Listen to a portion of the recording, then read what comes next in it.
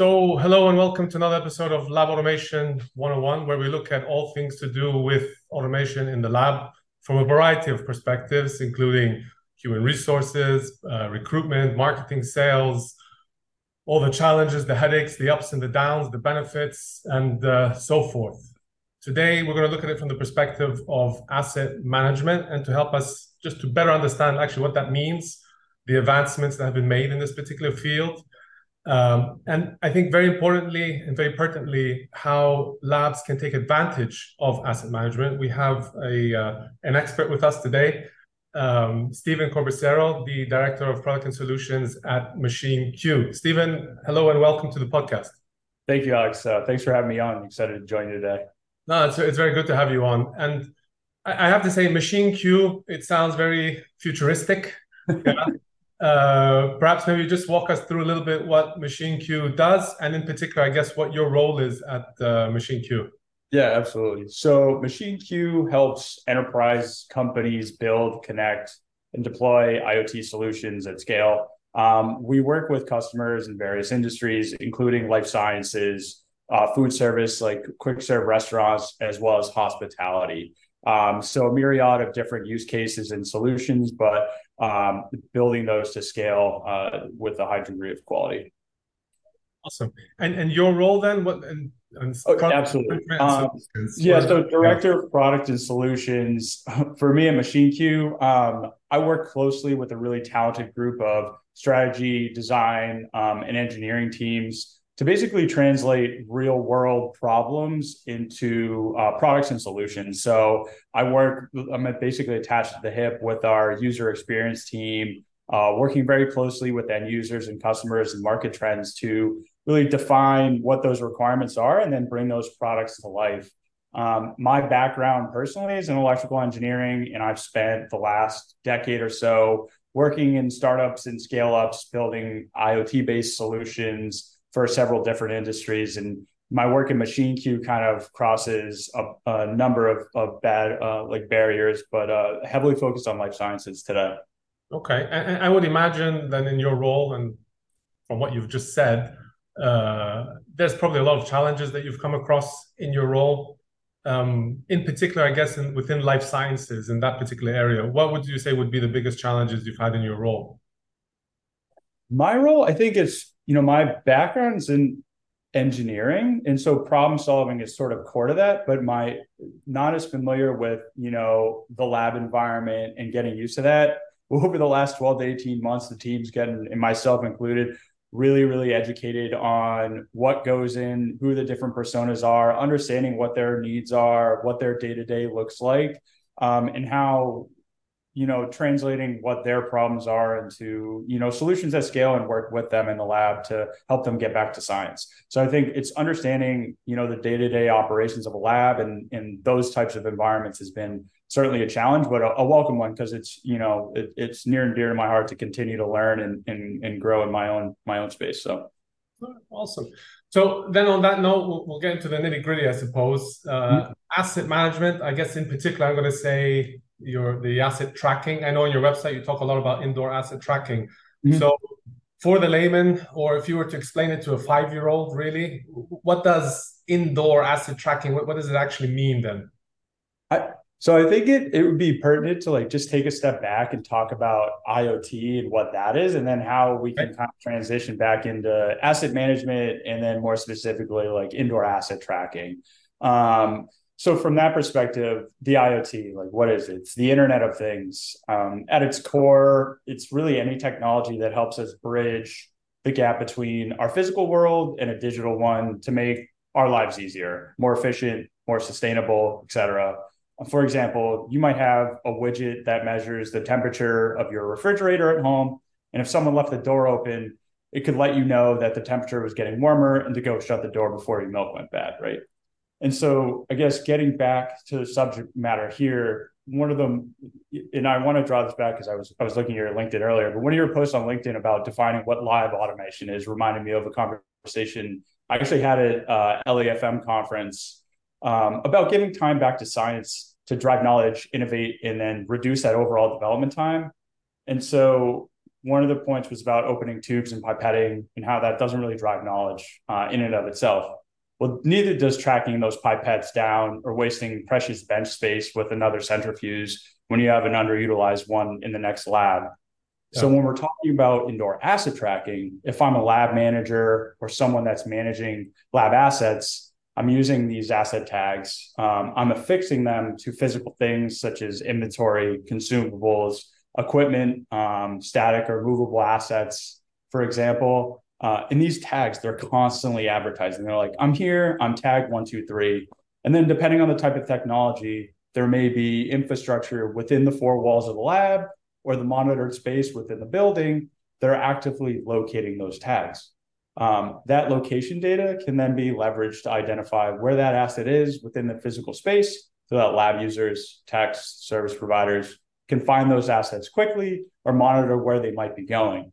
And then further, you can leverage that data in a myriad of different ways to inform operations, streamline workflows, improve employee productivity, all of that. And then depending on your business needs, there's this sort of hierarchy of like levels of maturity that we see, where indoor asset tracking might just be you noting down where something is on a spreadsheet, all the way to a more technology-focused IoT-based solution that has real-time location services or RTLS. Right. I'm just curious then. So within the labs, and because I go to different labs, I go to very small labs, medium labs, and then extremely large labs. So when I hear the term asset tracking, of course, it's, to find where the location, where the equipment is and where the assets are, I guess, in particular. Is there an issue today in labs across the US with equipment or consumables, I guess, whatever it is that you're tagging, really, it doesn't have to be equipment in particular, but where things are actually getting lost? And if they are getting lost, are you able to sort of quantify from a dollar perspective how that's affecting labs?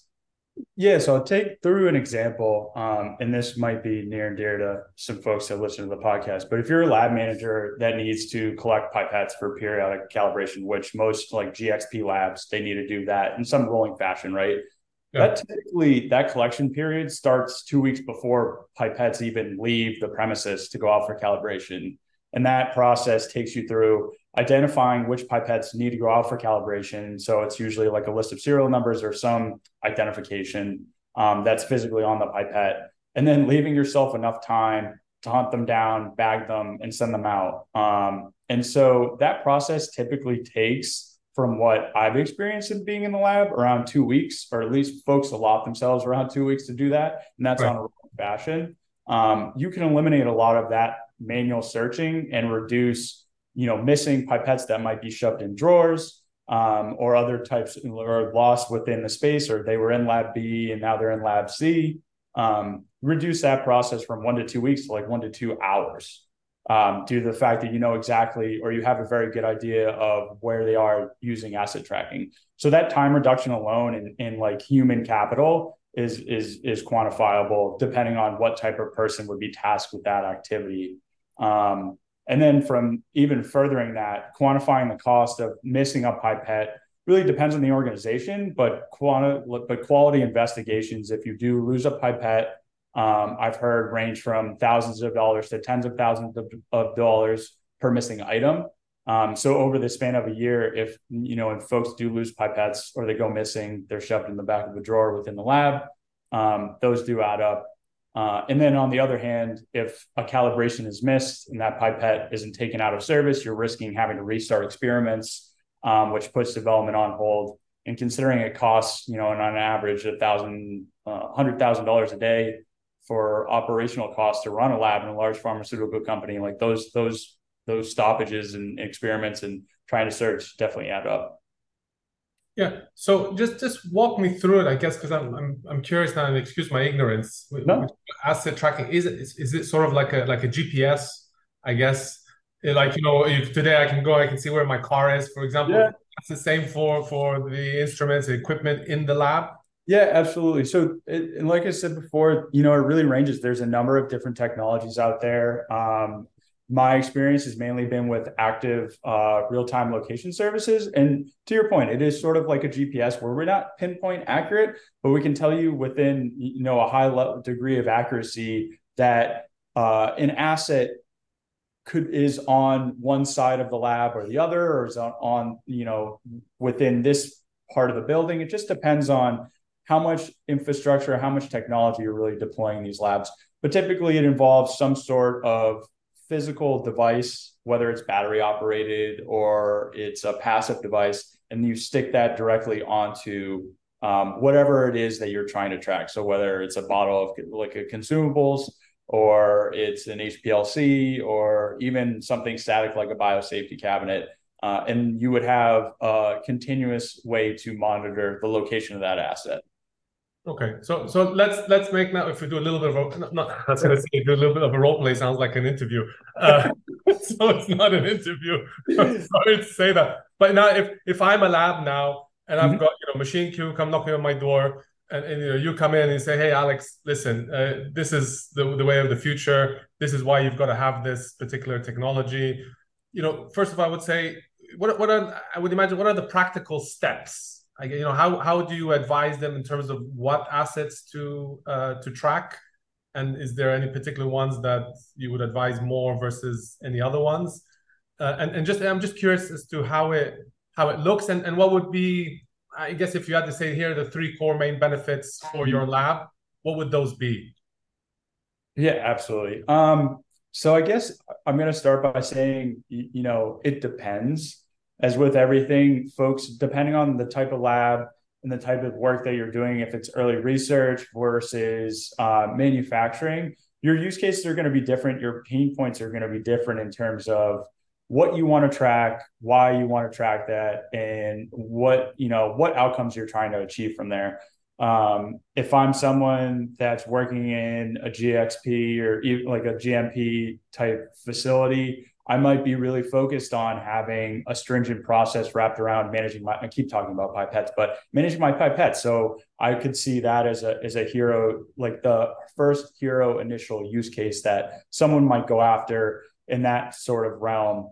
On the other hand, folks might go and might just want to augment their existing lab management practice, understanding where all my assets are and tagging everything. And so regardless of that, the trend that we've seen is that most folks, and I think this rings true to most IoT projects in life sciences today, is that starting small and piloting is important, but it's even more important to understand what outcomes you're trying to achieve from that. So is it reducing the time it takes to find all my pipettes for calibration? Is it trying to understand, do we have too many of this one thing? How are our labs set up? Do we have enough equipment for our scientists to actually do the science that they need to be doing? Or can we reduce that and save some square footage and get some new instruments in there? So there's a number of different use cases that we see, even to the point of ongoing maintenance and service activities. So say you have a service technician coming in that's flying in from somewhere or driving in from somewhere, and they need to provide maintenance services to an HPLC for whatever reason. Right. Someone takes that, it's on a cart, it moves to a different bench in a different lab. The service technician shows up and they can't find the instrument. Now we've wasted, travel time, and, there's a sustainability cost, carbon cost to that, as well as just time lost on site searching for it. And they may have to come back and that instrument is still out of service. So things of that nature as well. So I think based on those types of use cases, then you can kind of expand and utilize, asset tracking. Indoor asset tracking might be the first use case, but you can expand that to instrument your lab space or your facility with other types of, facility wellness or environmental monitoring technologies, water leak detection, to prevent damage, because all buildings have leaks. Or even space utilization. So understanding how often labs are being used, how many people are using them, as well as going all the way down to more asset or equipment specific utilization. So there's a number of different things, and I think they all sort of compound to add more and more context to what's going on daily in the lab space. But starting small, I think, is getting back to my original point. Starting small is key with a very defined use case, and then expanding out there. Right. And if if I may ask also, is there a way that this can be linked to your, if I'm a purchasing manager in a lab, can I link it now to my inventory management? So for example, if we use your example of pipettes, I don't know, I have all this, I'm using them, X amount of times during the day, and then every week, I don't know, I need to replenish. Mm-hmm. And your system sort of trigger a reminder if that, or I don't know, maybe even automatically order. I mean, I don't want to spoil, I love to chat about what we're doing, but what we've seen is that, especially from the consumables and the replenishment piece, not only tracking, folks are really starting to become more engaged with tracking consumables to understand a shelf life, where those consumables are after they're being used, or if labs recently been used, understanding that, okay, I now know that I need to go and replenish and restock those labs because it's recently been used, or I know that this solvent and whatever other reagents you might have are coming up on their shelf life and they're located in this cabinet. We should use those first rather than pull in more inventory from somewhere else. So that's been a large focus that we've seen is instrumenting not only the lab space but also supply closets and tracking consumables in and out from that perspective. Okay, so if I'm a small lab now listening to this podcast and I'm really interested, I might be thinking, okay, this sounds like it could be a little costly potentially. Maybe this is a solution only fundamentally for large labs, that they may be moving equipment from lab A to lab B and so on and so forth. What would you say then to the smaller labs if, to convince them that, this solution is right for them? So I guess when you say small lab, that's not more towards square footage, but towards like the startup, like a smaller, getting themselves established. Yes. Great question. I actually had this conversation at a conference late last year with, I think we were in Boston at the time. So there's a lot of like sort of startup scene there, talking about how these solutions can actually be very useful, even with potentially a higher price tag off the initial investment. The ROI is there because they have to be very cost sensitive about how they're purchasing. So understanding what assets they have and how they're deployed within their space, even the square footage, because labs, regardless, square footage is a premium. And making sure that you have the right equipment deployed in those labs so that scientists can get back to science and have everything they need, really drives home the point of investing in solutions like this to continuously track where assets are going, so you can inform your purchasing decisions based on actual need and not what someone like a lab manager or scientist is telling you they might need. So that's definitely a conversation that I've had a few times now, where depending on the scope of what they're doing and their size, it may still make sense for them to invest early, especially with the other types of solutions that they could potentially deploy once you have sort of an initial hero use case like indoor asset tracking. And out of curiosity again, so I want to proceed and go ahead. Is it a case of what would they have to do? Do they simply just go on your website, fill out some information? How does it work?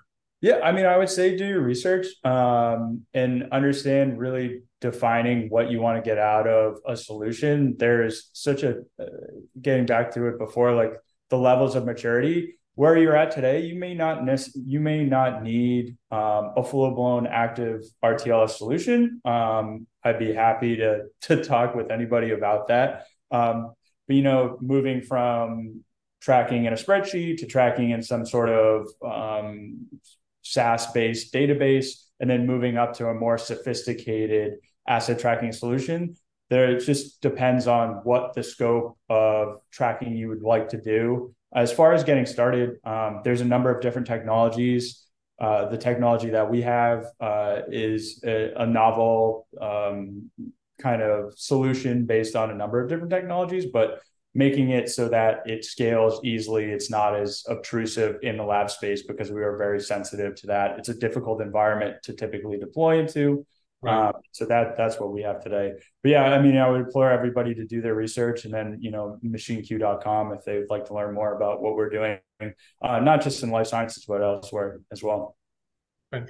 And I would imagine you've got several case studies, if that's the right phrase to use, where you've implemented your solution. Can you give us an example of a lab where, obviously they weren't using your solution, what headaches they had, they implemented your asset tracking solution, and then what were the tangible benefits that they had subsequently? Sure. I mean, obviously can't speak to any names, but we work with a number of large pharmaceutical companies in North America. There's a number of, we work with so many different groups. A lot of it, one of the ones that I'll probably talk about the best is in early research. And they wanted to basically augment what they were doing. They track each one of their assets. As we were getting involved with the project early on, they tag each one of their assets with a specific like internal only asset ID. And they were managing that through a database, but it required an immense amount of manual effort on the part of a lab equipment services team to go in and manually log where all those assets were on a fairly frequent basis so they can keep track of it. And that really mattered to them, because they had no idea where assets were, how they were being managed, trying to keep them, in service, maintain them. And then if they needed to be, deprovisioned and deprecated, moving those to an offsite warehouse. And that whole life cycle was really challenging for them.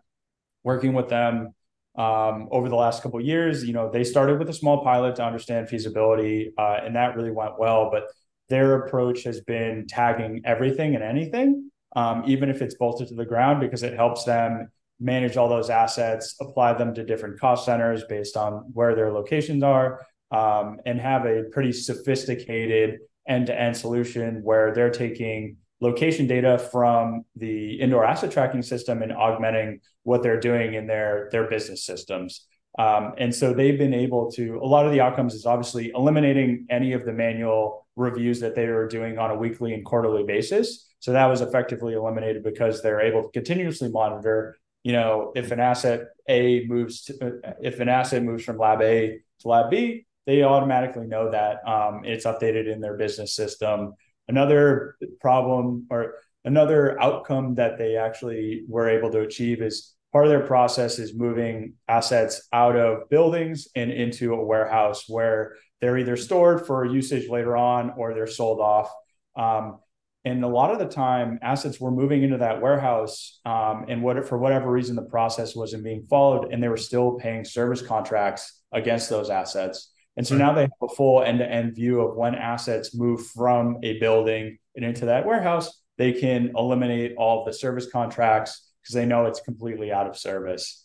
We're working with them now. We've expanded more into their facilities realm. So working with their facilities teams in conjunction with the lab equipment teams and asset management practice to instrument some of their labs with environmental sensors, so temperature, humidity, water leak detection, as well as spatialization. So one of the things that they are very interested in learning is around lab usage. So very privacy centric. We don't want to know who's in the lab, but how many people are in the lab? When are they in the lab? How often are labs being used? Because labs are constantly under construction, becoming more efficient as experiments change. So understanding those utilization patterns, or even if different assets within those labs are being used to inform things like you noted before earlier, Alex, around restocking supplies, cleaning, maintenance activities, all of that, or simply being able to tell a scientist like, yes, that lab is empty right now. It has X, Y, and Z in it. You can use it you can schedule using whatever schedule system, because we know those are available versus like having to peek in or use Google Calendar or something like that, which is somewhat less sophisticated. Yeah. So it's very far and wide reaching in terms of the solution. And I think what you get is a very clear return on investment, which I think most labs are businesses fundamentally. Absolutely. And so they need to have very clear ROI from that perspective. So one final question from me, Stephen. When you look to the future and you think about your solution with all the advances in technology, I guess, what does the lab of the future, from your perspective, and within this asset management realm, what does it look like? I think one of the things, over the last, it really abundantly clear to me, and in listening to a couple of the episodes of the podcast about some of the more, because we're sort of on the ether of the pure lab automation, where we're actually automating some of the more mundane or repetitive tasks within, experiments, is the amount of data siloing or I heard someone put it, I forget where it was, but call them data moats, like data sort of pools around instruments and other assets within the lab. And that data is really valuable, but there's no way to really extract it and understand it and utilize it to become more efficient, to automate more, to connect more. And that's really what I'm excited about, is that I see a lot of emphasis on how what we're doing is just a single input that can add context to overall activity and what's going on in a lab, but then pulling in data on how instruments are being used, and how that can influence and speed up the drug development process, and replacing a lot more of the mundane tasks and in the laboratory, I think is really what I'm most excited about in the next couple of years. And then, I would be remiss if I didn't plug, AI ML, and how that's being utilized in labs today. And I know there's a lot going on there, but I think there's promise in taking large swaths of all this data and being able to extract that and manipulate it to sort of jumpstart a lot of the ideation process. So that's I think what I'm really excited about. Sure. Well, Stephen, just want to say thank you very much. It was a nice discussion with you, and thanks for your time. Really appreciate it. Yeah, thanks, Alex. I appreciate it.